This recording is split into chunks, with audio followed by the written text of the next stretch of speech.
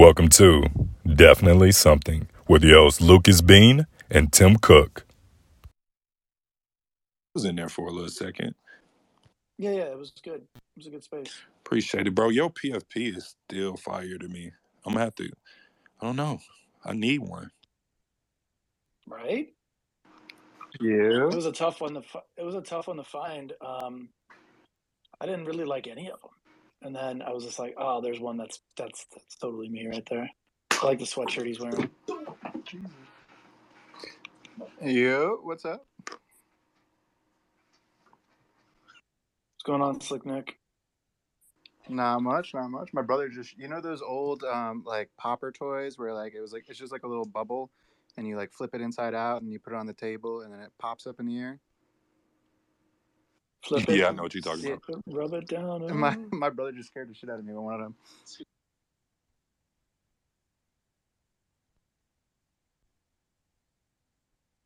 Shit.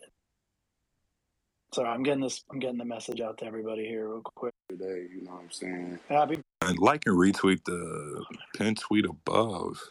Logik, That's what's it. up, bro? How are you doing? I'm good, bro. I just had my Jesus ex Scottie Pippen birthday yesterday. You know what I'm saying? Happy birthday. Appreciate it. Big 33. Yeah, I was just kind of looking up if I can get to Japan. That shit is on lock still, even though it's open. It's still like halfway open. I'm just now I'm designing websites for my next drop. It's a good day. I'm blessed, man. To be honest, I can't even complain. How y'all living? It's dope. I love hearing that. Feeling pretty good. Today's a good day. I'm ready to talk about what's on the pin tweet above. Lucas, you ready to jump into that? Yeah, I want to give me one more second. I'm trying to get the message out to a bunch of communities I'm part of. But you guys can start talking about whatever you want right now. Good for me. So I'm just wondering, is anybody going to NFT Nashville? It's at the end of the month. That's not real. Don't say that's real. Really? Bro, it's real. I'm going. Oh my God, there's so many NFT events. It's crazy. NFT Nashville is going to be NFT. Las Vegas is. They already have that. Yeah. So there's Las Vegas. There's Nashville. There's now. NFT Idaho too. No. I'm fucking around. Idaho, the whole state. Bro, nobody's going to Idaho. The whole state. Yeah, you gotta have one in each capital, except for NFT Newark. Yeah, I heard there was popping off Newark, New Jersey. It's like I heard that's popping off. Yeah, you don't want to go. None of that. No, I would do like NFT Seaside though, or something like that. NFT Detroit. Ooh, exciting! Y'all can have both of those. NFT Arkansas. How about that? That sounds like a ringer. Yeah, it's gonna be you and 3 cows. First of all, we're not that. I mean, we are the country, but we're not that. You know what? You may see a cow. I'm not even gonna sit here and you're gonna see one or two of them. Yeah, I'm dead. What's supposed to be at this NFT Nashville? This is my first time hearing about it. Before you told me about it, of course. Bro, honestly, I don't even really know. I just know that we ended up getting like a free hotel room and free tickets and stuff like that. So I'd be stupid not to go out there. Well, yeah, if they're paying for you to like fly out there and stay, like all you're doing is picking up your like incidentals, right? So it's not a big deal. Yeah, they're not paying for the flight or nothing, but I don't care. What's a flight to Tennessee? It's like maybe a couple $100. Yeah, I don't know. Yeah, I don't even know how long it takes to get there from the New York area. Yeah, a couple hours, not even.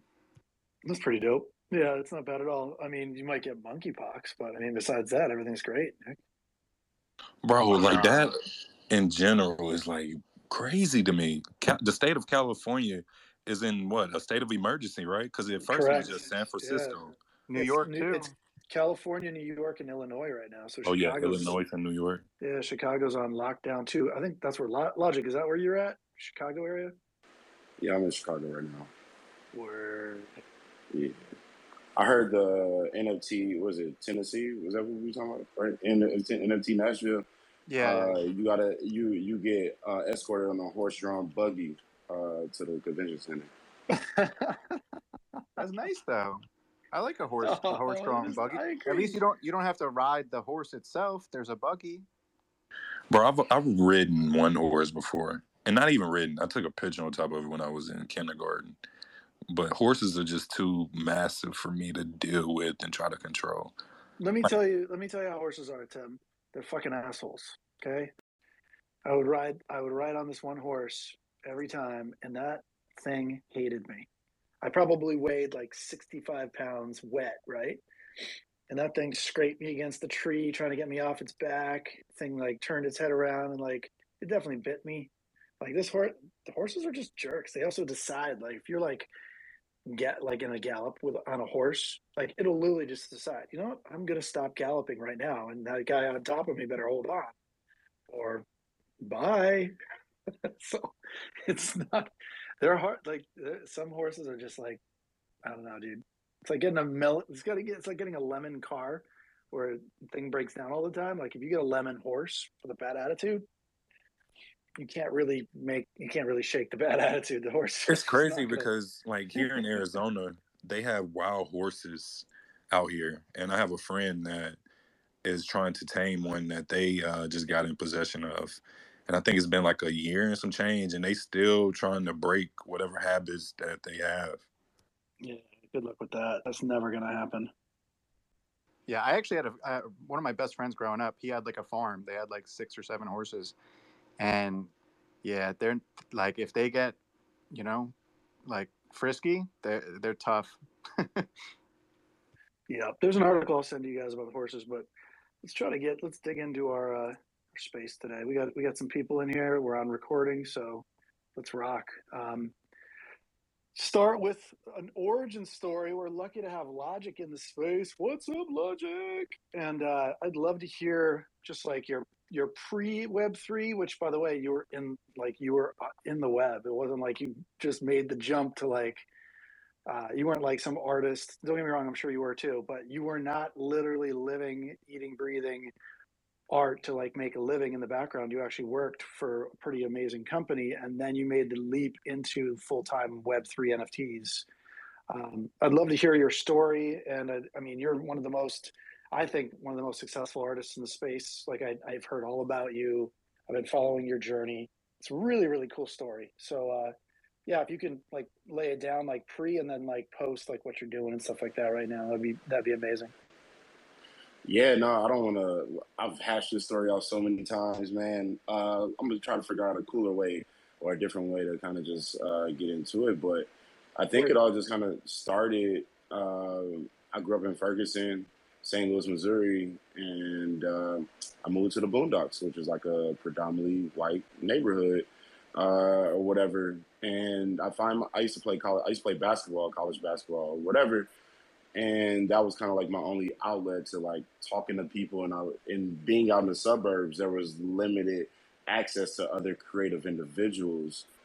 So early on, around the age of 15 or 16, I understood that I stumbled across like these forums called like clan templates and things of that nature, where it was these creative communities.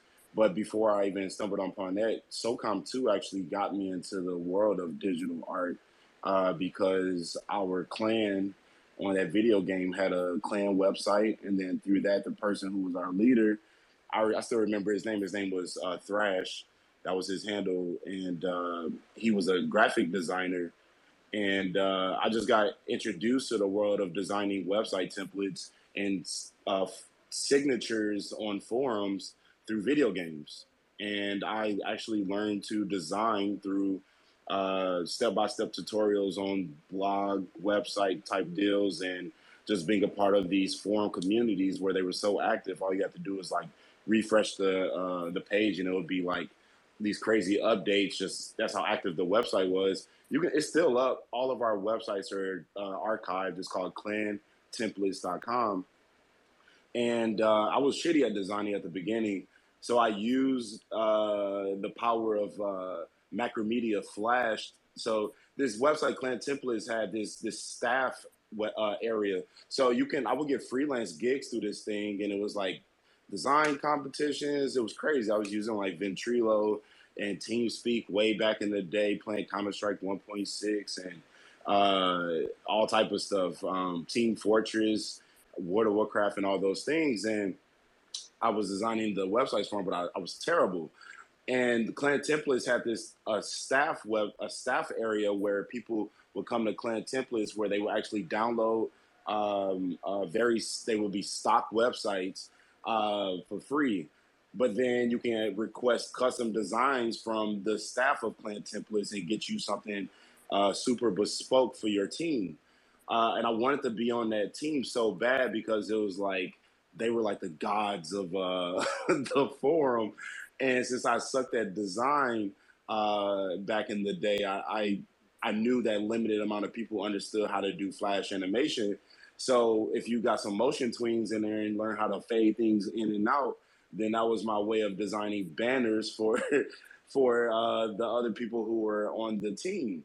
And then that way I was able to still get jobs and things of that nature because basically I took the same type of formula for corporate America of like, you get known for one thing to get your foot in the door, and then when it's like a Trojan horse, and then once you get in, you go crazy. Like I do all of these things, and you can collaborate with the people that you want to collaborate with. So I just use the I guess the less common thing of understanding that animation factor, and that's how I really got started. And this was a way for me to create art that I could communicate with other people versus just drawing like pencil drawings and stuff. And I was living on this island in the boondocks, a black kid surrounded around a bunch of white kids. And it was my way of communicating with the outside world versus me just playing AAU basketball. So that's really how I got started, man. Like by the time I was 17, Blizzard Entertainment offered me a job to move out to Irvine, California. But I wanted to go play college basketball, where I played a bit Division I before I went to art school at Columbia College Chicago, where I got my degree in animation and film and video. So yeah, man, that was kind of like the beginning of it all, to be honest. And it was understanding that if I saw the future, man. I saw like I was designing websites, I was selling web hosting, I was flipping domains way early, bro, 2006, 2007. And my parents had to make me get a job because I was doing just fine on the computer. I got my first $15 on PayPal and I was fucking hooked. And I was like, I didn't even leave my fucking living room. But yeah, bro, that's a bit of the beginning. And through that ingenuity of like getting those low hanging fruits, like for instance, me doing an animation just to get my foot in the door, I quickly realized that if my whole goal was always to create my own version of Disney, and for me to create something of Disney that took resources, a holistic understanding of, I guess, I call it universal truths, and being able to articulate things of like in my artistry. And how do I become an artist that's much more than I felt like I had this notion back in high school. I'm meant to paint more than a basket of fruit. You know what I'm saying? Like that traditional like art piece, the little fruit falling out the fucking wick basket or whatever. I was like, how can I do shit to actually touch people, influence people, et cetera, et cetera. And it was really always just trying to make myself draw things that weren't there, create things that were much more than the acrylic or oil on a canvas. And how do I really create these worlds in which people can step inside of? And I knew that had to take, I knew I had to do that like through corporate structures. But that was always a question, like, how do I understand macro and microeconomics? How do I understand commercial artistry? And then also understand the underground cultures. And when you take all these little bits and pieces and you add them to the pot, you got a cold motherfucker right there. And I just really took that notion of really creating these worlds that wasn't fucking vanilla, that spoke to people intimately, and really that's what's been driving me, man, this entire time, just creating these worlds. And when Web3 presented itself, my whole history of communicating with devs back in the day, learning a little bit about C++, ActionScript, HTML or whatever, but then also designing websites and communicating with devs to get the websites done. and really understanding that it's like learning early on that it was a set of variables. If this happens, then that happens. And if that doesn't happen, then this happens. When I started really understanding that shit, and then I learned about the blockchain and then smart contracts, and then you start to get stuff, you read the fucking NFT Bible that I'll send to any scrub or newbie coming into the space.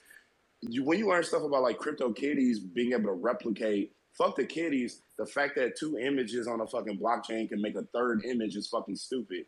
So I was like, wow, this is nuts. And then you start to learn about like, and Finn down there has heard me say this 1 billion times. Then I heard, then I see like people like Mirapac or Mad Dog Jones really pushing the narrative in regards to like, yeah, they making art, but they really like creating something that draws curiosity, and like it makes you wonder and makes you really interact with the type of art that's far beyond just these little JPEG things on the blockchain. And I think a lot of artists, which is kind of crazy, not crazy because it makes sense, me having like my underground art relationships, I'm used to seeing artists sleep on the couch, to sacrifice for the greater vision of what they're doing, what they want. And oftentimes in this space, it breeds a unnatural or unrealistic sense of how long it really takes for a motherfucker go to the moon. And when we're evaluating a lot of projects on a 3-month scale is fucking stupid because, and then you got a lot of people inheriting like these 6,000 these 6K followers, and they don't even know where to go with these things. I just learned so much about process. I learned from the homies that create music videos and art with no capital, and then they garner millions of views. They work with your favorite brands, and then you work on $1 million commercial, and we paying hella ad dollars just to get 250,000 views on YouTube. It just, you start to see the formulas and the rawness that really adds to somebody just being dope, or brands or people really just transcending what I like to call trends, which is most of what this stuff is existing right now is trendy. And what happens with a trend? They have expiration dates. So my entire decade, I know I've been jumping all over the place, but this entire past decade of my career has been to not become a fucking trend. How to create with legs, how to only fuck with people that's rocking with me, and not really asking for attention. I think this space really breeds a lot of crybabies.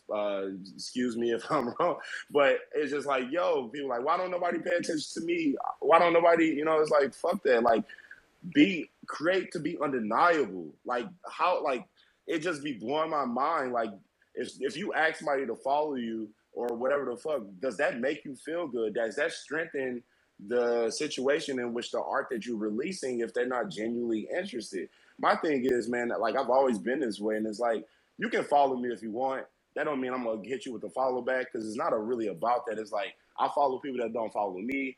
And it's this thing of just like moving in your truth, because you'll spend so much time wondering why when my turn versus just laying down a heat rock. You cannot deny dope shit. So this entire journey I've been on is really like working at Google and all these corporate places wasn't for me to be the best fucking creative director in the planet. It was really a game for me. It was really like when I smoked a blunt in front of the CEO of Leo Burnett and still had my job the next day, like inside the building, because it's like, yo, you hiring me for my mind. And it really just allowed for you to see that most people try to retrofit themselves for the space in which they want to occupy.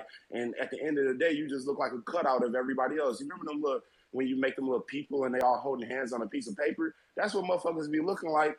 And it's like, yo, you got to take a step back, bro. Like, and I think sports, Tim, you probably can relate to this a bit. Like, I took a lot of things from sports. Like I learned how to lose, because you realize you're not losing. You got another game next week.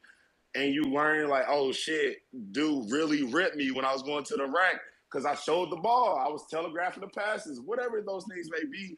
And you just learn that it's not the end of the world. And then one of the things that I learned when I played a bit of Division I back in the day. And when I was in high school, I didn't like to come out. Like, and then you learn these tools. And my example is, if we in crunch time and we need a defender, like we need to stop the ball, and your ass can't play defense, so you got mud in your shoes, you coming out the game. And if we need a 3 to tie the thing or to come up 1, and your ass can't shoot, you coming out the game. And if you get shut down because you can't dribble, you coming out the game. I didn't like to come out the game, so I knew how to shoot. I knew how to dribble. I knew how to shoot that motherfucker. And I knew how to play defense.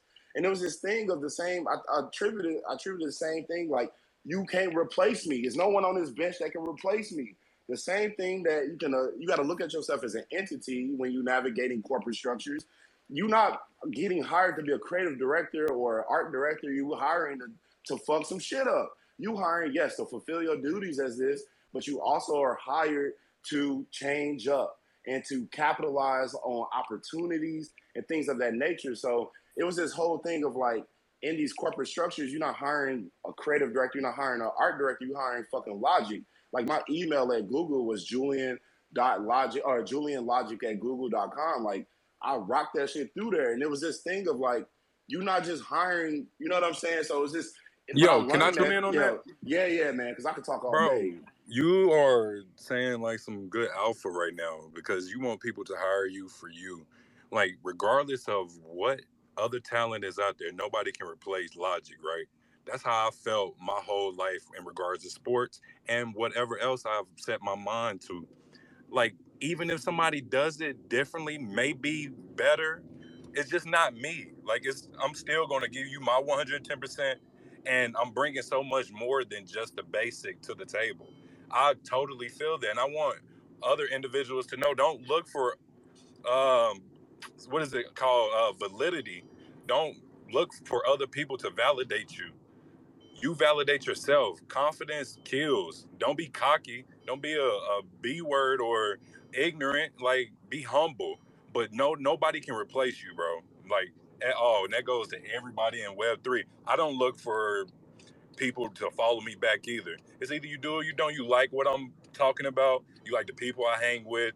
You want to associate. And maybe we connect, network on spaces one day, and we can get a conversation going. Because I connect with so many different people on so many different levels, and I love Web3 because it introduces me to a lot of different individuals that sports, which it does too, but it's a different type of networking here, and I love what everybody has to say. Logik, you dropping some alpha though, bro. Yeah, bro, that shit was better than anything Tony Robbins ever said. I promise you that. Right. So tell us your journey, my man. Like, you were literally were you working at Google at the time? And then you were like, you know what? I'm really going to just dip my toe in this NFT space. And then once you did that, you were like, this is better than working at Google. It made you basically jump in like head first into the Web3 and NFT space. Like, tell us that story where you made the transition. Yeah, bro. So just for, I guess, context, before I got to Google, I created a subsidiary agency called Naomi and Leo Burnett, which is named after the wife of Leo.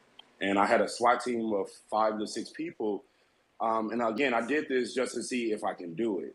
And again, a lot of artists or whatever, it's all about creating proof of concept, in my opinion. Just like, try that shit out, whatever. And it made me very palatable for something like Google. So I got headhunted because at the end of the day, I knew that Leo Burnett was going to be my last agency. Then I was going to do my own thing because it just didn't make sense no more. So then I created Naomi, and then I got headhunted by Google, and I was like, yo, I just got to see, I got to get a peek behind the curtain. And to be honest, Google was just a function. It was just something to add to the things that I already knew. It was to meet fucking brilliant minds. It wasn't to be a fucking amazing creative director. I didn't give a shit about any of that stuff. And that was just me. Let me fake the funk. Let me go in there, do my duties, and meet people, and then meet somebody and create my own little thing inside of the world of Google. That was my plan. And then it was also kind of like a college degree. Once I get that bitch on my resume, I can do whatever I want. I can get a job at any place I want to. This is really just understanding the psychology of people, man. It's just so stupid.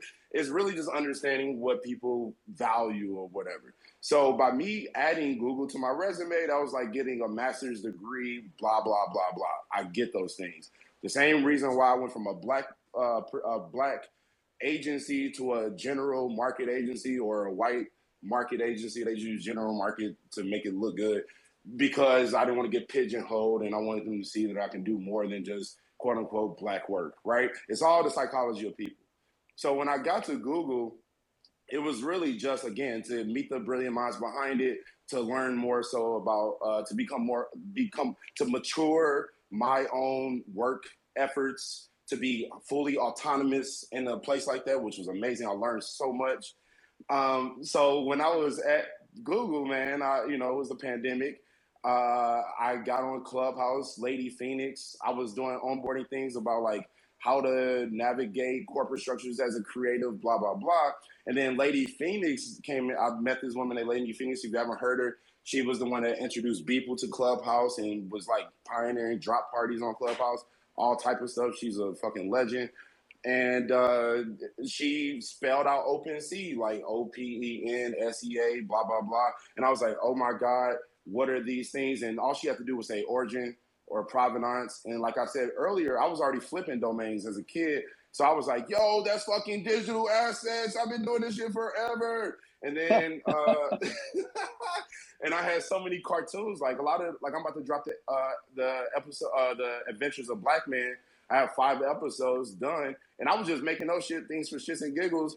Again, the first episode is literally called Practice on my iPad, and I was like, wow, I have some place to put this shit. I have some place to put all the things that I've been making, and I just spent countless hours in these rooms. Again, when I started seeing, I onboarded, bro, I probably onboarded the first 60% of the people, no cap, on Clubhouse that then permeated to however they opened up their rooms. It was crazy because I had a room called How to Make It as an Artist, which then, of course, turned into How to Make It as an NFT Artist, blah, blah, blah. But I onboarded so many people into the space. And the thing for me was I just saw the signals. The same signals I saw as to why South by Southwest in 2012, where people had dirty flip-flops and tank tops, and then 4 years later, people got Margiela and Gucci on. You see, and then after that, you see the same group of people graduate to fucking Art Basel and watch how Art Basel went from like, if you know type situation to everybody and their mama's going. So when you start to see these same signals, whether it's an artist who no one knew about and everybody in the fucking Chicago area knows about, Chief Keef or Chance the Rapper or Joe Freshgoods, and then 2 or 3 years later, you got to see that process of local notoriety to global stardom. When you keep seeing these same type of responses in different places, and I would take myself, I called it intentional learning. I would always just take myself to just shut the fuck up and be present. I wasn't going to South by Southwest to be a patron or just a fan of the music. I wasn't going to Art Basel to learn. Yeah, bro. It's like to see cultural cues, to see why people like Army Fatigue this year and then Periwinkle the next year. And when you start to see these things on purpose, when you're in a boardroom with anybody, they did more jump shots. They went in the gym shooting with me. When we're talking about cultural nuances and when we pitching commercials, when we're trying to cherry pick fucking talent that are influencers to be in our commercials or our billboards, most of the people that's doing this don't have no context as to why that person is the person they are. But when I'm in those that rooms, is so true. I study sociology, bro. So that's what I study at Oregon State. So that's right up my alley.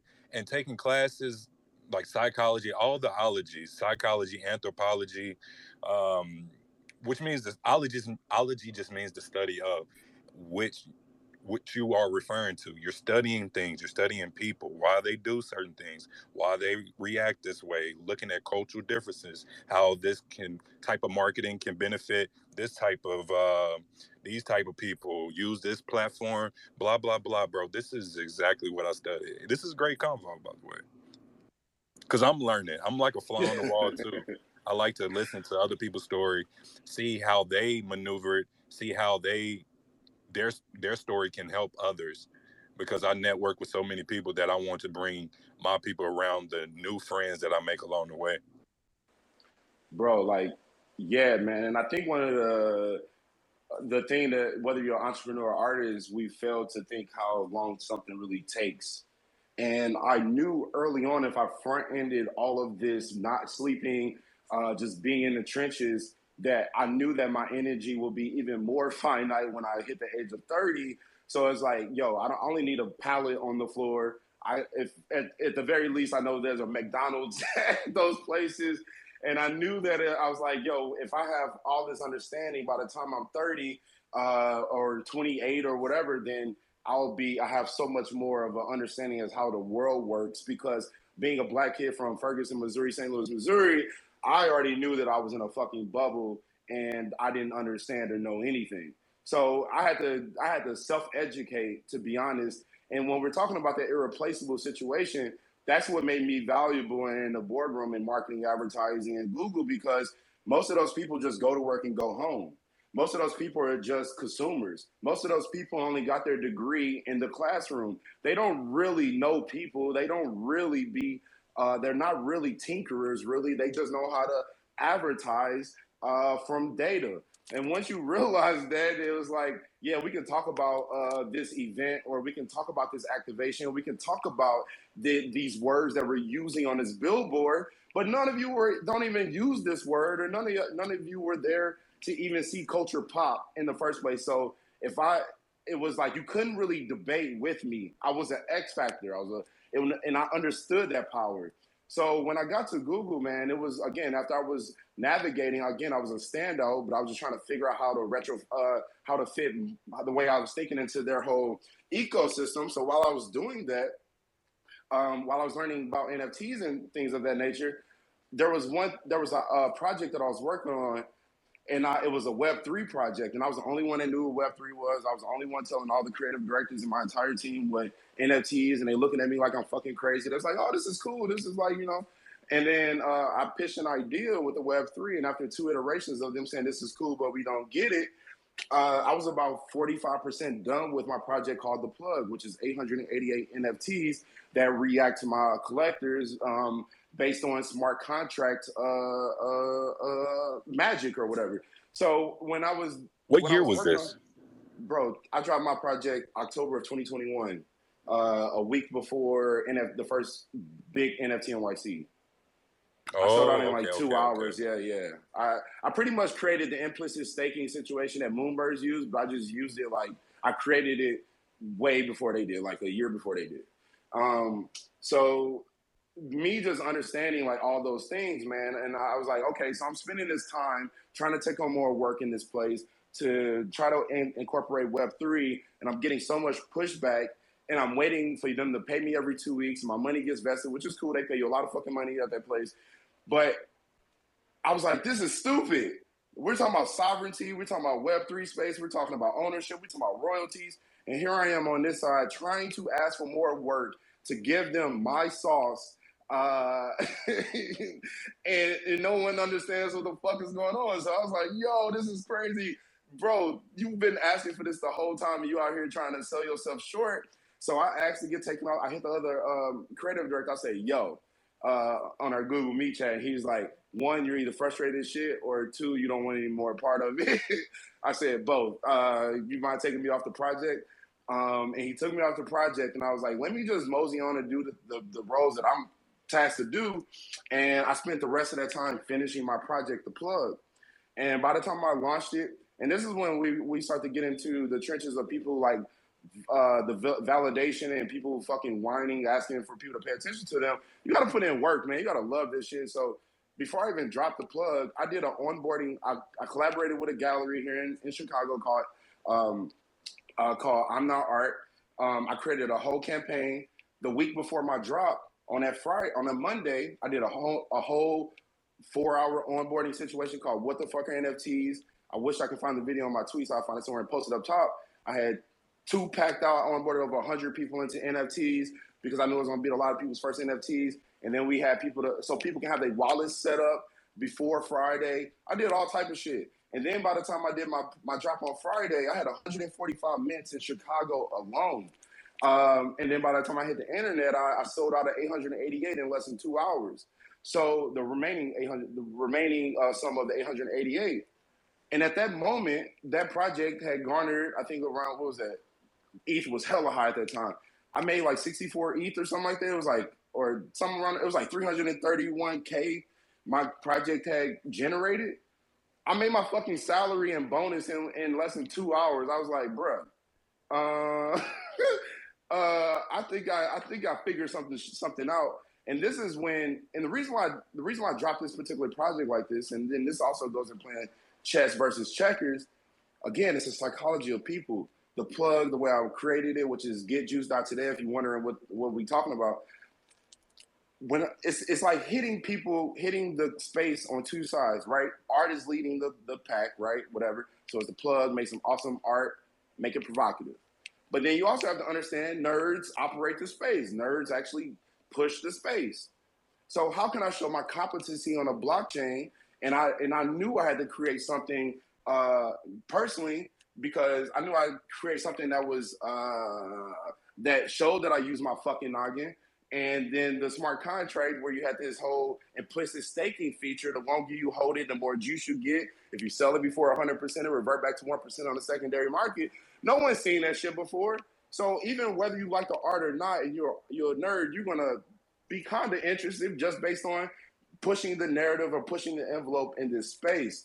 So now I'm hitting both sides. I'm hitting art enthusiasts, and I'm hitting the people that are fucking blockchain maxis, smart contract maxis, whatever. And then that was the thing that helped push me forward. If I was just over here sitting over here pushing art, yes, I would have people that are a fan of my art. But now my conversations are a bit different, whether I'm in business spaces, because now I can advise on things, because most people still haven't done these things. So it's all about tinkering and creating proof of concepts when we're talking about longevity, because the art is subjective, but the technology is not. So when you got to start playing chess and not checkers. And I think a lot of this stuff be going over artists' heads, just because I guess the context and really understanding how long something takes. Like, I've been doing this shit for over a decade, and my juice didn't come out of nowhere. You know what I'm saying? It took time and time and time. And here, people feel like they drop 6 pieces on a blockchain and they talk to their first few artists in the space, and they supposed to all of a sudden sell, and that's just not realistic. But yeah, by just generating my salary and bonus in those few hours, it really just, the universe was speaking to me that I was like, yo, I think it's time for you to just kind of do what the fuck you want to do, and or just you got to take the leap, you know what I'm saying, or else I wouldn't be able to do the things I'm doing now if I was still full-time employee. So that's where I'm at, Right. man. This is amazing, bro. That is an amazing story, my friend. And I can tell you what you did.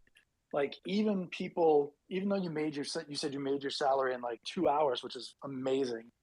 People are still reluctant to leave their jobs for this because of the volatility, because of, hey, I made my salary, but why don't I make my salary and work at this place? You know what I mean? Like, get the double benefit of doing both. And I see a lot of people like also not taking the leap because they just don't know. You know what I mean? Like, I think 99% of people are not like you or not like me and not like Tim, where they actually don't take the risk. They don't want to like risk their 401k or their life savings, or you know what I mean, like not being able to find a job if they fail. But it's like, I always think, like, don't think that way. Why don't you think of like, but what if I succeed? Well, You know what I'm Lucas, saying? Like, there's no way to find out. Lucas, you remember I quit my job in March. I was working at an accounting firm, and I mean, I was making $85K a year, which was not as great as I would have liked for my experience, but it was, better than nothing for sure. It was better than my previous job at another accounting firm. I had benefits, health insurance, but I said, you know what, like, screw this, because and my logic, and I had a long conversation with my mom about it, like trying to make the decision, and I said the logic is, if I stay here, I'm capped. I'm making $80,000 a year. Sure, I have benefits. Sure, there's security, and I think that's the problem. People get so comfortable in the security, but when you go off on your own, and not that I stopped doing taxes, I'm still doing taxes. I have my own practice, but I control my hours. I work when I want to work, and sure, I don't get a regular paycheck, but my potential is unlimited, right? I could make $40,000 a year. I could make $400,000 a year. But I think that's what stops people is the refusal to leave your comfort zone. Yeah, you got to be comfortable with being uncomfortable. Like, I know that sounds simple to say, but a lot of people don't actually do the action. I used to get up at 5 o'clock every morning and be busy till 9, 10 o'clock at night and have to do it all over again. That's uncomfortable. For 10 plus years doing that, that's uncomfortable. You got to leave home You don't even have to leave the state. Leave your town. Leave your city. Go experience a different environment. Introduce yourself to new people, new ideas, a new type of logic. You see what I did there? Yup. Well played. Well played, sir. Yeah, I think it's a big deal. I think it's like when you're especially when you're working at Google, and I agree, having Google on your resume is literally write your own ticket later at any time, because Google's a harder place to get a job than like getting accepted to Harvard right now. It's interesting. So that's why a lot of people would be like, what am I doing? Why am I leaving? Why would I do this to myself? And in this case, like I think it was a really smart move, especially if you've got the motivation and like plan to do this and like take it to the next level every single time. I think it's ridiculously smart. What's the future hold for Logik right now, man? What's the plans? Yeah, man. I think it's what I've been doing the entire time I've been as a kid. I've been fascinated with films. My dad used to work for a movie distribution company and advertising, so I would get like promotional copies of all the films when I was a kid before they even went to Blockbuster. So they would like go black and white for like 10 minutes through the movie and say, "This is not for sale. This is just for promotional use only." And when I got to see almost every genre, bro. Hood films, fucking horror films, fucking I had all the little rascals, the black and white joints, every, volume. So I just got fascinated with like the world of Walt Disney, Tim Burton, and just like I used to make film, and I used to make my cousins act in my films when I was a kid, and then I would on the cassette, and then I would try to edit it on 2 VCRs, pressing stop and record to cut the joints up. And so now with just this, and again, all that was tinkering, just innate curiosity, and is carrying over. I've already started putting out the pieces of immersive experiences, whether it was me doing an immersive drive-in theater, which you'll see on a rollout of the Adventures of Black Men, where I had my 3,000 square foot art studio that I just left or moved from, that I was living in for 3 years, where my collectors in Chicago came through, and I actually had these like car beds in the studio, and we watched Factory Girl, and I had a chef, and then I had two servers on roller skates serving the food to the people in the car beds. Just really not making it just more than the animation itself, but really giving people something to remember. Because most of this shit is kind of lackluster or boring, especially when you get into the idea of like those Instagram bait photo op experiences. You know what I'm saying? They just be like, yo, this shit is kind of lame and doesn't have like the 29 rooms or whatever. That shit just don't really be hitting the mark for me. So it's really to create my own version of Disney. And the world of Web3 has allowed for me to make that really feel like it's a real thing. So like me leaving something like my comfort zone of Google, it just gave me so much more time to create these animations, to tinker the way I was tinkering when I was a teenager, because I did all the upfront that I needed to do in regards to cultural understanding, I guess, even though there's more, but those foundations in which my thing was, as a Black man, to get into these corporate rooms and people shut the fuck up and let me do my thing and to be taken seriously, because it's a thing. Most people that look at me that don't know me from a can of paint, you don't get service at the places. They think you're not about to tip, or you go into a room and they don't even look at you. They looking at the other dude that got the suit on or whatever the fuck it is. But now the whole narrative for me has been changing. You know what I'm saying? So especially with the world of Web3, my background, and that was just those things. Like, I got my college degree. You can't say shit else. Let me in this room. So now in this full me doing whatever I want to do, I've been learning Japanese. I have a Japanese language school for Black and brown people. So just trying to create How's that been going for people. Oh, it's great.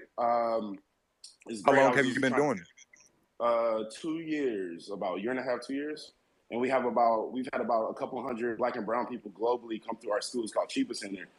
We've had people this guy named Demadio Sign. He's a truck driver. I think he's from Nashville, actually. And he went from zero to he's damn near fluent. And it's crazy because he takes the classes. He's a truck driver who has a partner. And when we have class, his partner just drives, and he hasn't missed a class yet. And he actually hosts classes. So we got peer-to-peer classes. We have 2 teachers in Japan, or senseis, if you will. And we got 1 in Chicago. and it's amazing. And it's really opened doors for me being able to speak the language of the third largest economy in the world. So these type of deals is really just setting me up, because whether I want to work with an anime studio in Japan, because I can communicate with them and capitalize off those relationships. When it's endless. The possibilities are fucking endless. It's stupid. It is dumb. And like even speaking at places like VCon, where Gary V is actually picking the individuals, and then I'm coming off stage, and the notoriety that I've gotten, now I'm in cahoots with some of their subsidiaries at VaynerMedia, advising on certain projects again. So if we're talking about me, you see Logik fucking making circles. It's like, bro, I'm trying to just educate people on equity and stuff like that, because I want to be able to create freely without whether you like my circles that I'm painting or not. Is really now those proof of concepts, if you will, like the plug that I created. Now I can talk to these Web3 companies because they don't have the understanding of smart contracts and shit like that. So when artists are really trying to figure this shit out, it's like you already know what the issue is, solve the problem. You are like, my thing was sustainability. And I know I'm kind of going all over the place, but this allowed for me to build worlds and really realize that this Disney thing is real. So if you don't know what the plug is, the reason why I created it, and this is like reverse engineering your problem and then solving for that thing. So my thing was, like I have a history of watching people, let's just say Chance the Rapper, go from, I've seen him do a cappella at the age of 17 or 16 when no one knew who he was, to him being on Jimmy Kimmel or whatever. And it was these things of, that took fucking time. And it took a lot of effort for him to get his stuff around, Joe Freshgoods, etc. So when you start to see those things, it's like, wow, man, when I do my art, it takes me a minute too. So then when this space doesn't, most people don't have that understanding that making something of quality, of someone to become the alchemist, if you will, that shit takes a minute. In this space, they'd be like 3 months, they'd be like, they mention a project, and 2 weeks later, they'd be like, yo, when Token, when Moon, when Lambo. And I'm just like, yo, this just doesn't make sense, bro. It's not realistic if the blockchain is theoretically here forever. So the reason why I created the plug was to sustain my career in this space, because I understood, I saw the turnover happening, because I saw the inception of NFTs on Clubhouse. I saw how many people came and went.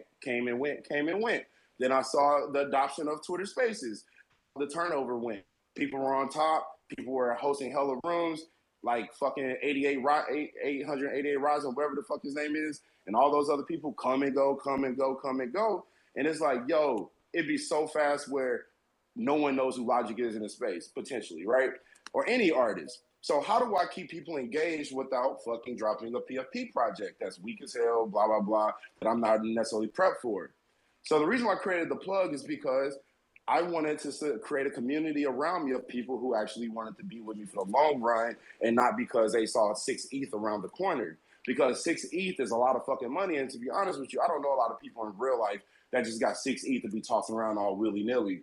So it's this thing of like, the sustainability of this space and me as a person and my mental. So if you buy my NFT, you start at 1%. You start as a fly on the wall, like everybody does, in any degree. Or any y'all know what I'm saying. In any spectrum of any industry, of any industry, you all start as a fly on the wall. And every 60 days, you mature 1%, 17%, 33%, etc. And if you sell that bitch before it gets to 100%, it reverts back to 1%. I don't even tell you how long it takes to get to the alchemist, which is where it will never go back to 1%. It's because in all of our careers, we go through ebbs and flows. So the thing is like that level of uncertainty. You knew how long it took to get to the stage right before the final, but are you going to paper hand Logik's career? Tim, are you going to paper hand your own career? Lucas, do you paper hand your own career?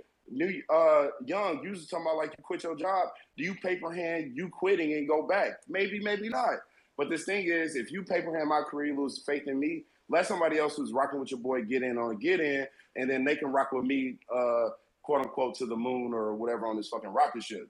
So what that does is, now every time I drop, I got about 570 people built into this token, if you will, this implicit staking mechanic that I created, that are interested to see your boy win. That really has, they're in cahoots with my long-term vision.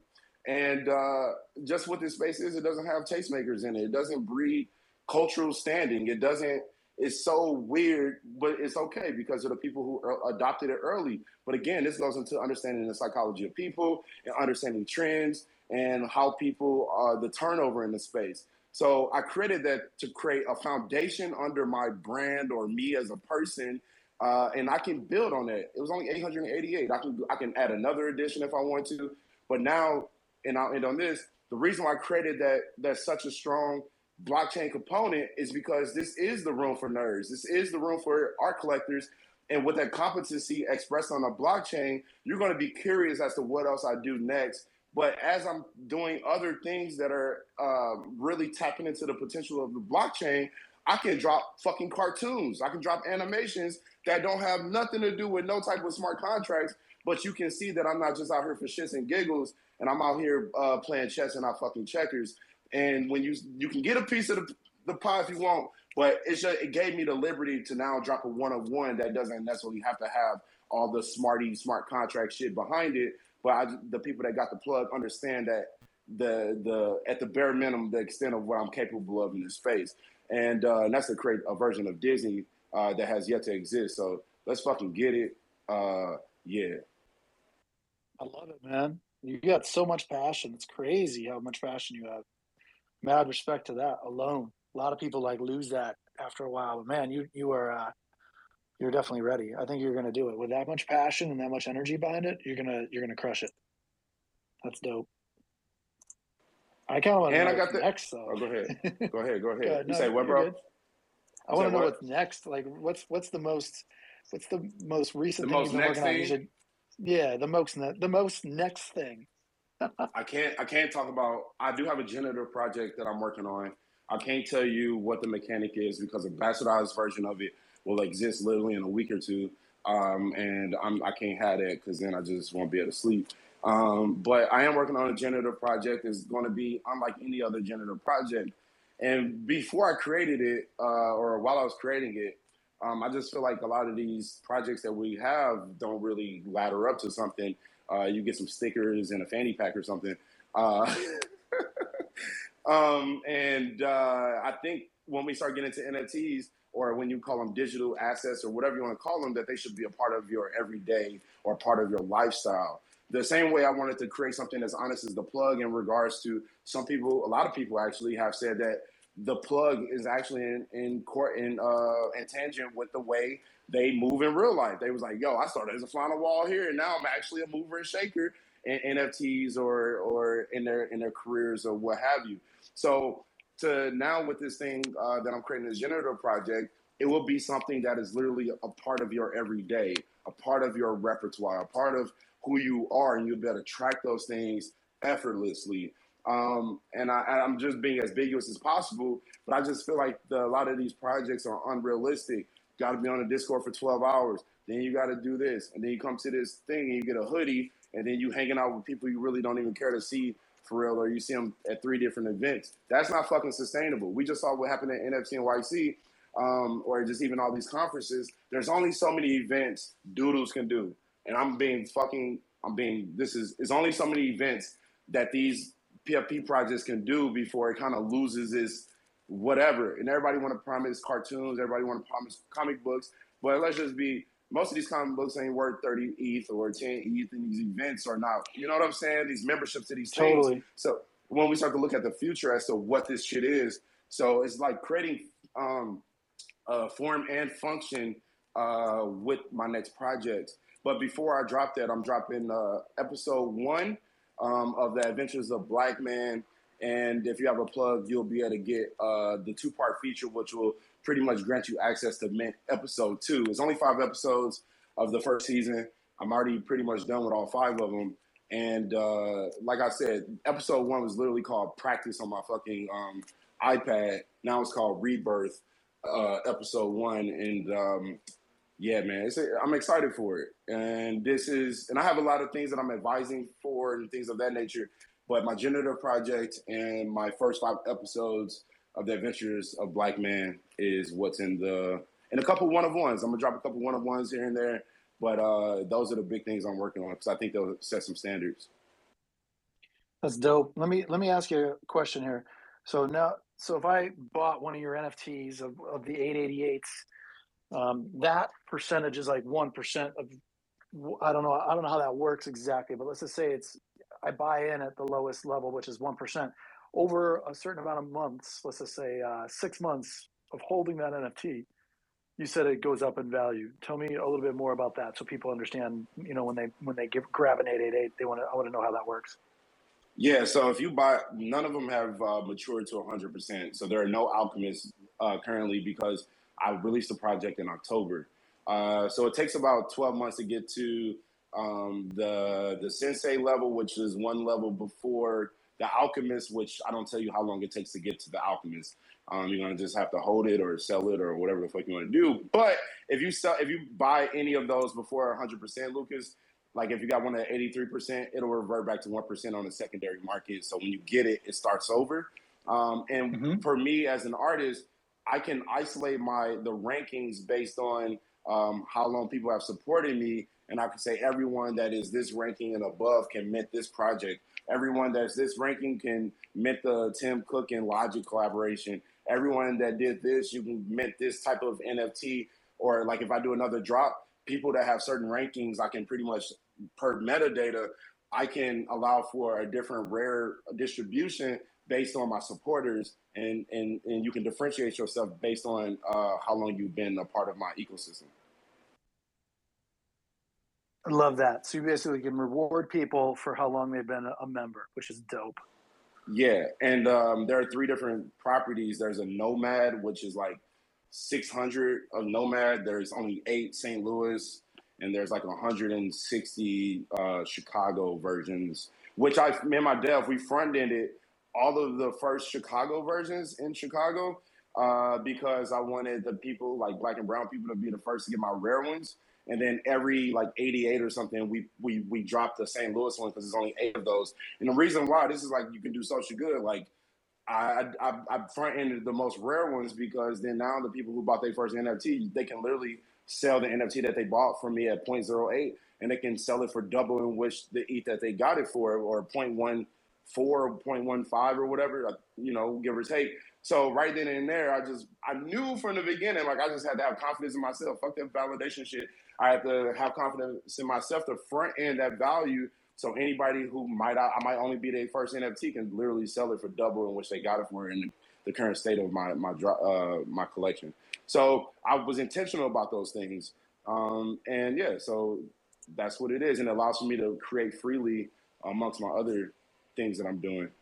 Oh, and also the value, you can get like 15% off at this place called VF5 Coffee here in Chicago. I'm about to lock in another one with this Jamaican spot in Chicago, which is amazing. And then I'm in the talks with a restaurant, like a pretty high-end restaurant. It's a Japanese restaurant in Los Angeles.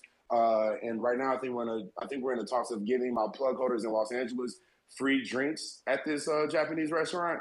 So y'all got to do is show the plug when you pull up. You know what I'm saying? Segura, that's me. You know what I'm saying? Yeah, no mas. Yeah.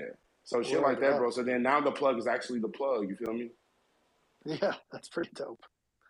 I'll give you 100% on that one, man. Damn. I'll take that all day. So, wow. So you're literally building in like real utility into your project like all the time. You're doing some biz dev deals locally. You're basically giving as much utility to your project as possible so that people they could find use cases for it and be like, yo, I got the plug NFT, that's why I can get free drinks here. What? And I mean, like, access is where it's at. I mean, that's what these Twitter Spaces and Clubhouse did in the first place, was give us access. And now, like, using NFTs to give access to people also is pretty amazing. I can see like a 10K project, a 5K project, but you're doing it on like 888. That's pretty amazing. And I think that's kind of gives you, I mean, you already know how that works. You're basically spooling up to actually make that work for your generative project too, because you now have expertise reaching out biz dev wise to make these partnerships and say, hey, here's this, and we'll be doing this also. So when this project mints out, you're gonna have this many more people that are gonna be working with you. So that makes a lot of sense. That's awesome, man. It does. Yo, Logik, how many of your peers that you grew up with are reaching out to you to genuinely learn about Web3 or point them in a direction? Do you think it's like a high percentage? Or you... Bro, I can't keep up. I can't keep up with my DMs. If you send me a DM and then I respond to you, it's kind of like sending me a smoke signal at this point. But when it first started, people were mad excited, but everybody wanted a quick get rich situation, and that's just not how it works. I spent hours, countless hours, on Clubhouse and Twitter Spaces, and I was in a room earlier. Stacky was in here earlier, but what helps people helps business, man. And I think a lot of times people are like me versus help.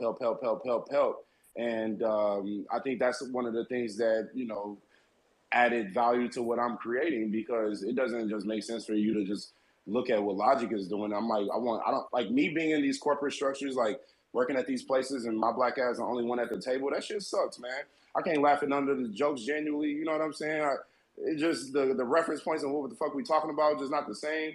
But I had to learn those things, like me moving from Ferguson to the Boondocks. I learned that our senses of humor is different, and how to play that game and blah, blah, blah, because it is a game. And unfortunately, in this world, especially when we start to look at successful artists in this space, everything's based on fucking relationships. And most people don't have context as to how relationships are built. And, you got to get outside, like we said, get outside of your cities. But it's also, it's like, how do you navigate these ivory tower type situations? Because if you see a lot of successful teams, those collaborations are not being forged on Twitter Spaces. Those things are not being forged on Clubhouse. Those things are being created by face-to-face relationships. I have a drop with I have a drop coming with the Chicago Bulls next month. It's an animation that I did. It's called I Got Next.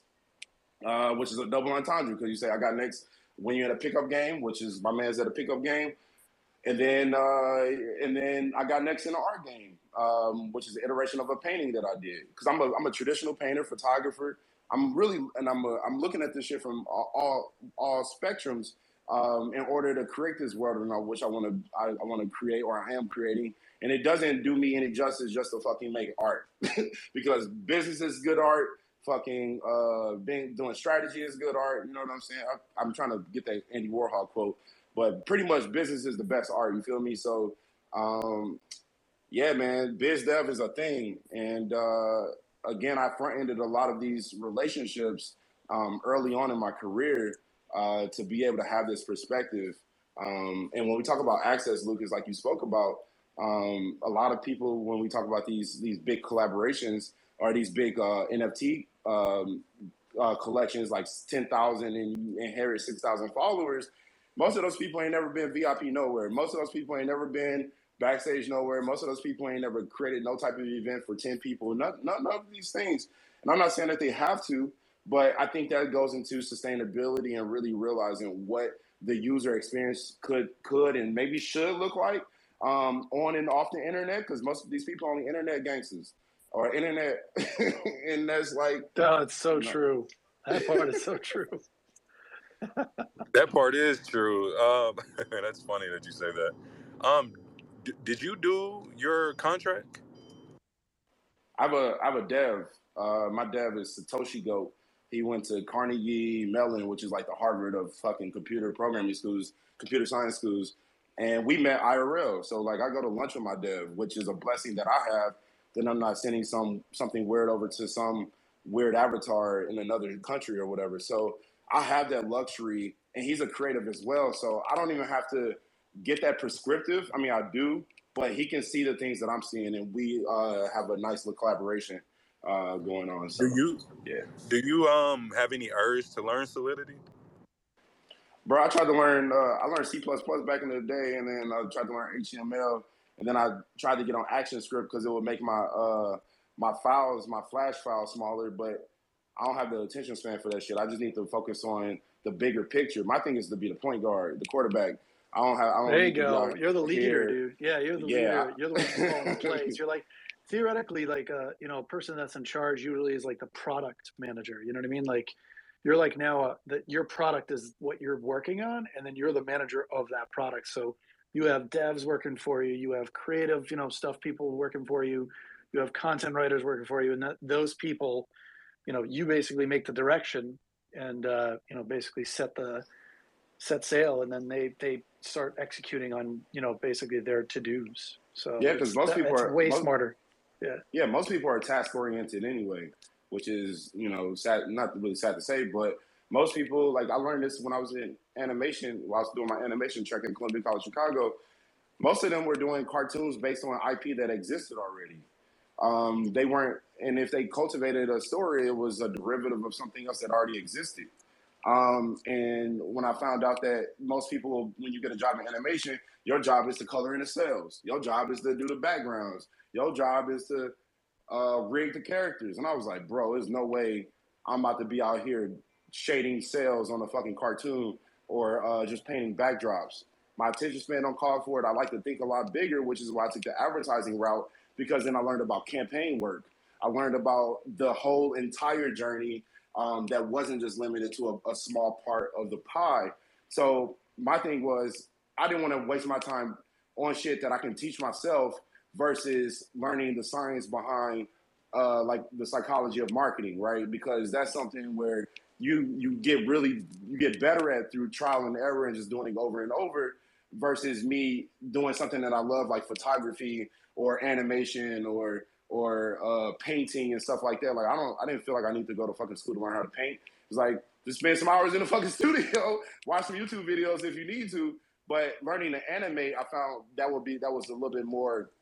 That took a lot more labor, and it's nice to have somebody to guide you through those things. But that's why I kind of took those tools, and then I went to marketing advertising university while they were paying me to be a grunt. So it's really just like looking at where all these, I was bringing these adding these things to my arsenal, animation, culture, fucking traveling, blah blah blah. So I can see the shit from an aerial view. I mean, Steve Jobs didn't know how to fucking program. You know what I'm saying? He didn't need to. No, he was also considered like a pioneer. Think about that. He's a pioneer. Doesn't know how to program, doesn't know how to code, doesn't know how to do any of these things. And you're right. He doesn't need to do any of those things to be considered this like genius behind this, basically genius behind and in front of the scenes. He was the company's best salesperson, the company's best marketing and promotions person they had. So that's what he did best, was he knew what was great, and he made everybody, even though it was very painful to work with him at sometimes, he made everybody basically step up. You know what I mean? Like they were let's just say they were like submitting B+ product. They were like, he was like, no, A only. And no matter how much people didn't like working with him, at the end of the day, they did say, every one of them too, was like, hey, he might have been hard to work with, but he definitely pulled things out of me I didn't think I had in me. And he made me operate at such a high level that, our small nimble team was able to could smoke like a 400 or 500 person, our team of 10 could have smoked a 400 or 500 person team at like product development, because they were just so good and so like challenged every day. And that challenge really makes you, I mean, it's stress, but it's like a good stress. It's a, hey, I dare you. I challenge you to be better than you are. I challenge you to be better than you think you are. Because clearly you think you're at this level and you think this is your best work. Well, I'm going to challenge that and try to get more work out of you that's actually at a higher quality. And most people, 99% of the people did it for him. So you're 100% right, man. You don't need to be a coder. You don't need to be any of these things except for like your best salesperson, your best marketing person. And you just have to know what you're doing and know your roadmap. Basically, it doesn't matter if it's a business, if it's art, it doesn't matter what it is. If you're bringing them on a journey, you just want to know the start, middle, and perceived end to it all. And not even an end as in like 3 years from now, where are we going to be? Like, as long as you have like a vision of where you want to be, and kind of like your pillars of like success, like that's all you really need for people to get behind you, and for you to actually make decisions and say, hey, this is what we need to do. This is for you. This is for you. This is for you. Go to town. And then you can actually determine from like numbers whether they're doing their job or not. Like you can just look at the analytics and be like, you know what? I can tell, you're not really working this as hard as you used to because the numbers have fallen like 20%. What can I do to help you be more successful? It's just like one of those things. And you're the boss now. And one of the things that, so if anybody's seen any of my artwork, you can see a lot of my art on Instagram is my same as it is on Twitter. And pretty much all my characters have one eye blacked out, the right eye blacked out. And that's because I feel like most of us go through life seeing half the picture. We just go through life with the lights off. And we aren't conscious of the things that we're doing. We're just kind of like just going through the motions, and you just wake up at the age of 60 like, what the fuck did I just do? And me moving, that's why I always like to just kind of encourage people to do intentional learning, because it's all these intangible things that really make up that me being able to make decisions quickly and then efficiently. And also, I always have my mind watching itself. Like, I'm very conscious of what I'm thinking and my habits and stuff like that. And the reason I'm saying that is because once you get into these corporate rooms in which they have millions and millions or hundreds of thousands of millions of dollars and budget to do things, I'm here to tell you right now that those people are not more creative or smarter than any of you. They're not. It's a fact. Most of those people, like I said earlier, they go to work and go home. And they just, they patiently waited their way to the top of the ranks, blah, blah, blah. And just having that sense of self, I guess, sense of self and a keen perspective on what you bring to that table. And if you can back it with lived experiences or examples, blah, blah, blah. And then if you, a cold motherfucker, add some data points on there, because you can't, numbers don't lie. Then you can convince people, you can move rooms, you can initiate activations, you can get sponsorships, you can do whatever you want. And this is like, learn how to package your thoughts and blah.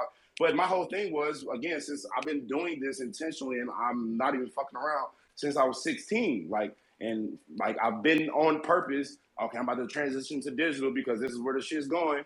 And then, learning about flipping domains. But it was all just like tinkering for understanding. It was all just to get to the bigger picture as to looking at the world and seeing everybody just a cutout or a replica of each other.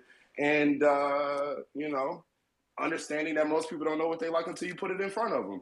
So it's just this whole thing of no one really knows what's happening. No one really has the answers. And what that did was it gave me much more confidence to trust the lines that I was laying down on my pieces of paper. And really, if you rough around the edges, then you learn that you just need to smooth them motherfuckers out, cross your T's and dot your I's. And if you learn how to package and execute, then you just a bad motherfucker.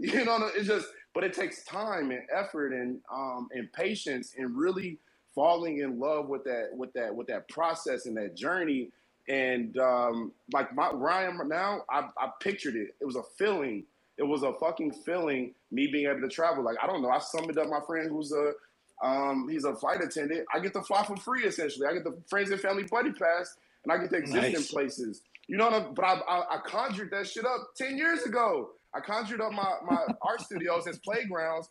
I had my art studios by the time I was like 24. And this was, look, I'm telling you, I was strapped for the cash. But I had my first studio had my second one had an elevator inside of it. I was like, did I fucking make it?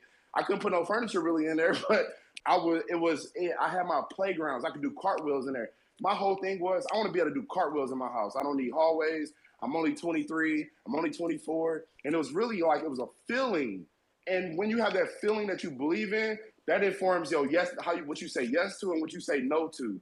It doesn't have to be a concrete thing like I'm going to be the greatest, this, that, and the third. You really just have to have a direction and emotion and tap in on that, and it'll really inform the people you interact with, the decisions you make, the things that you feel valuable to your time. And then when you do, like, I turned down stuff that wanted to pay me for shit I wanted to do for free because I found that to be more valuable to the things that I wanted to do for the future of what I'm doing versus the thing that somebody, they offered me X amount of bands and then they put a dick on top of it. So it's this whole thing, like, we just gotta, yeah. Let's fucking go! I love it, dude. I love the energy level, man. That's fucking dope. So, shit, man. Tim, you got some questions for Logik over here?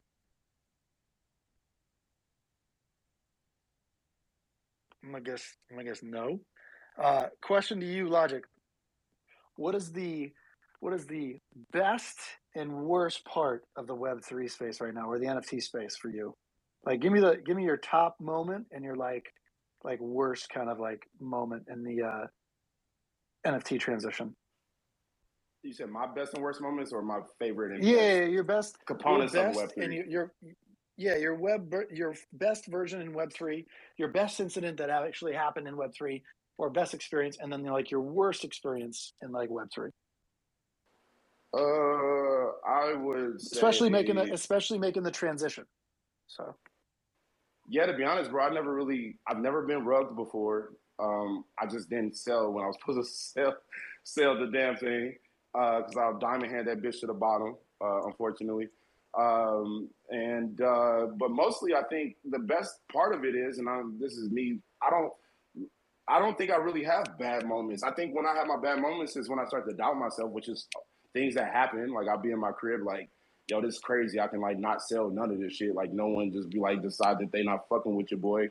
And, you know, I'm more so concerned about my ego. I'm a Leo. You know what I'm saying? Your boy just had a birthday yesterday on my Pippin Jesus numbers. You know what I'm saying? So it's more so like concerned about the ego that will be inflamed if something doesn't happen. But the most optimistic part, I have a couple, man, and this is more so for the space representing Black and brown people, is that unlike Web 2, like the .com boom, there was finite resources for people in regards to having a computer, in regards to having just a know-how to even capitalize on the .com boom. But with Web 3, all you have to do is have your phone. You can fucking program on your phone, or just politic and build in a way, in a space that was never able to happen for early adopters. Kind of like my example when I was at Google and no one in my vicinity, in my team, knew what the fuck was going on. That's just promise for everybody in this space that's been here for months and months and months or years, it's time for you to create your own whatever it is, because most of these people are scrambling to get to the space. No matter how much money they have, you don't need the capital per se in this space to necessarily thrive.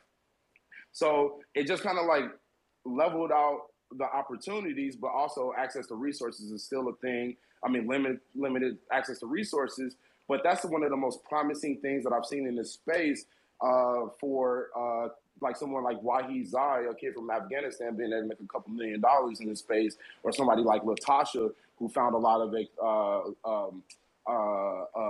success in this space. That's fucking dope. Like, without Web3, none of that shit would have been possible this soon or this quick, you know? So those are some of my most opportune things. And for me, I guess I said a couple because I think it's mostly been positive than it has been negative. Like, I launched my 3-day It's event. definitely been more positive for me too. Yeah, bro. I don't even think I don't even think that way. Really, if this shit go to the left, maybe I didn't follow up on a meeting. Like, I got a meeting in 6 minutes, unfortunately.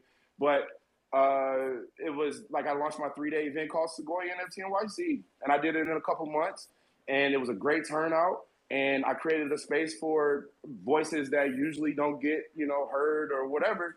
And I did it in Dumbo, Brooklyn at the exact same time as NFT NYC, because I was like, fuck that shit. It's like $600 a ticket. Come to my stuff for free. And it's really, again, this space has allowed for me to do that. You know what I'm saying? Because sponsors, there was no way I would have been able to raise 6 figures in sponsorship money in a month before Web3. It was no way, bro. It was no fucking way.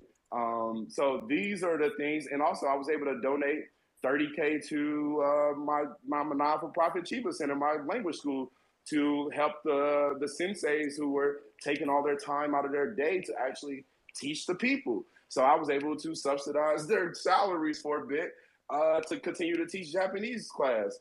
Like, this shit is what Web3 is offering. All the other downfalls is it's a gated.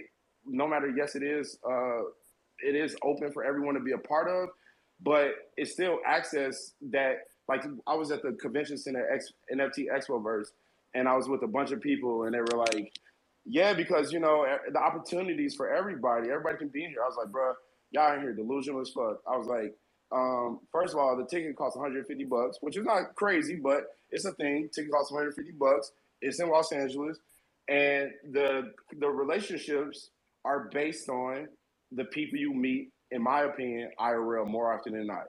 And in this circle was somebody who worked in film, like they were heavy in film. It was somebody who was a fucking lawyer, and it was this person that worked at Nifty Kit, and it was this other person here. I was like, just by the simple fact of me being here with this lawyer, this person working film, this person at Nifty Kit, I already got a leg up on everybody else who live in the middle of nowhere and don't even have access or resources to have the background that I have to communicate to the lawyer, to communicate or even have a reason to talk to the person in film. So right then and there, my access, when I drop on the internet, everyone's wondering why I got this crazy fucking project that's sponsored by Nifty Kit that got the top actors in it, and my smart contract and my legal shit tightened up.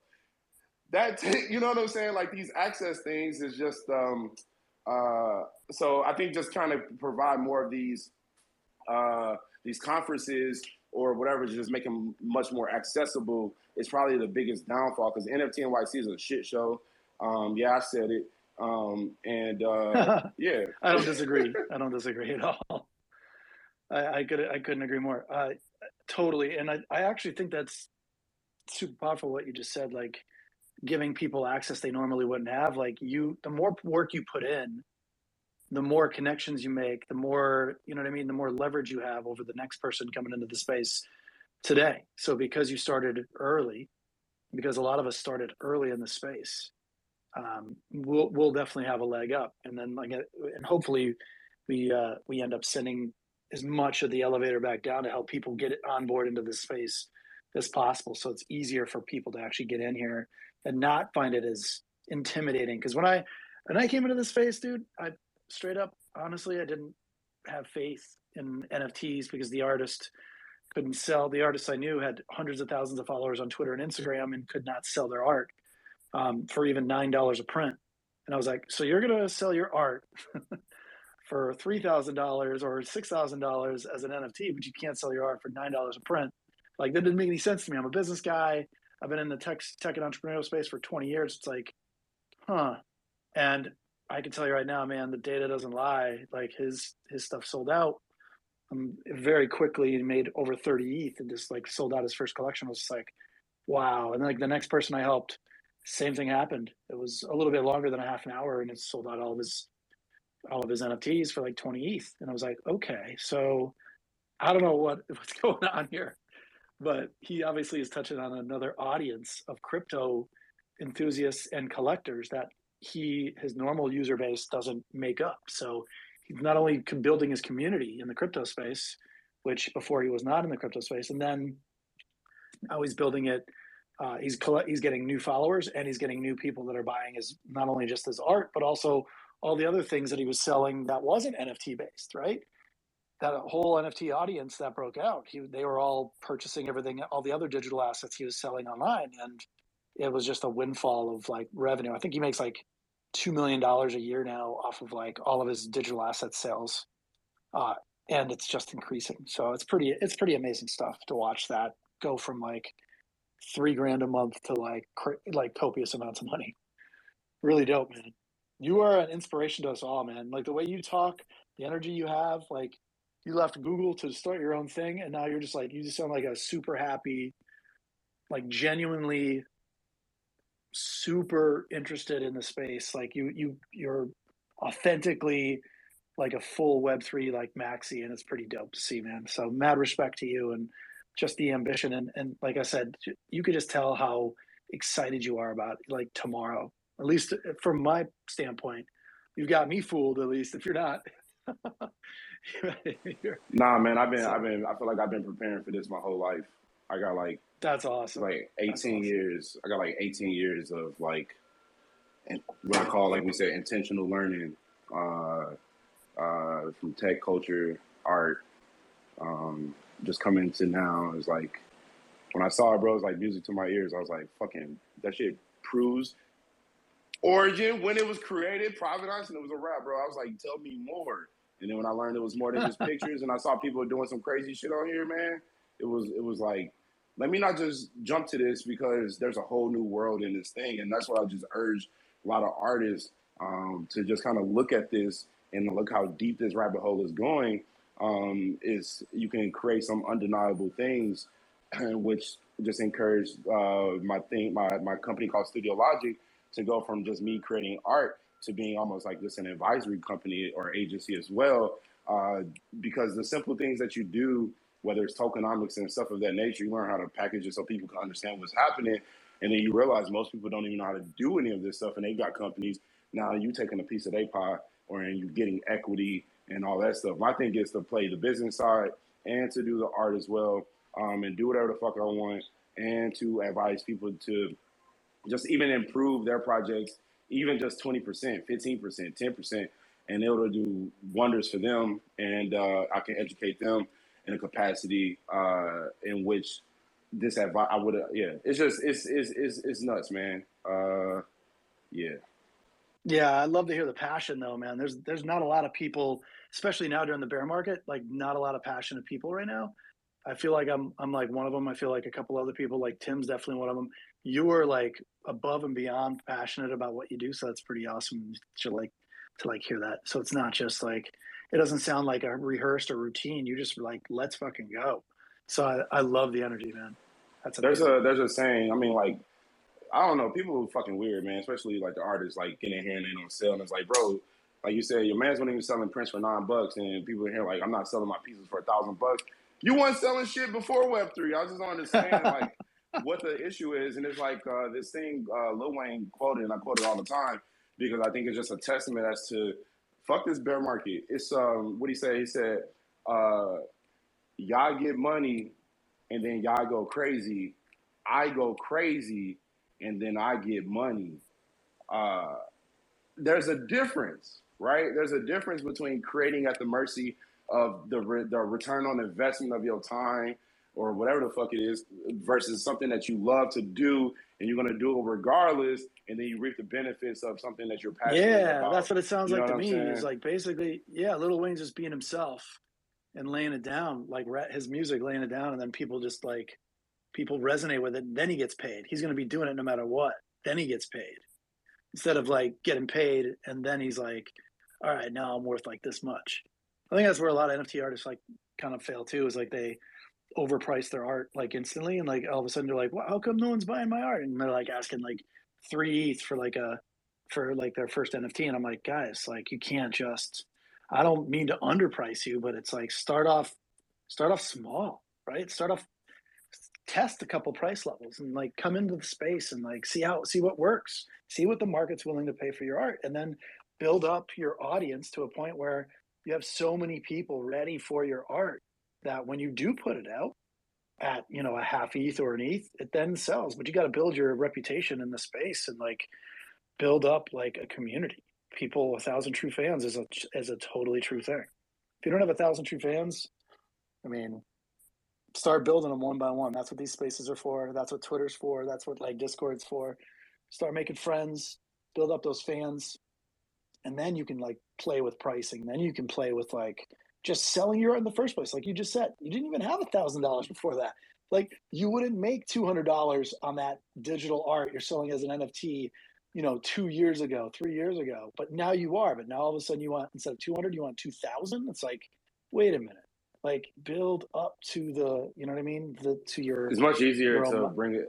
It's like challenge yourself to bring the floor up versus trying to. It's much harder to sustain a 1 ETH floor or a 5 ETH That's floor. What I'm saying. Than people feel like they got in on a get in. Like my project dropped at 0.08, and everybody who got it at 0.08 can literally per the floor sell it for double what it is. And so just adding value in a way that just isn't just about like, people like to try to cannibalize the first drop from the beginning, and you just kind of shoot yourself in the foot.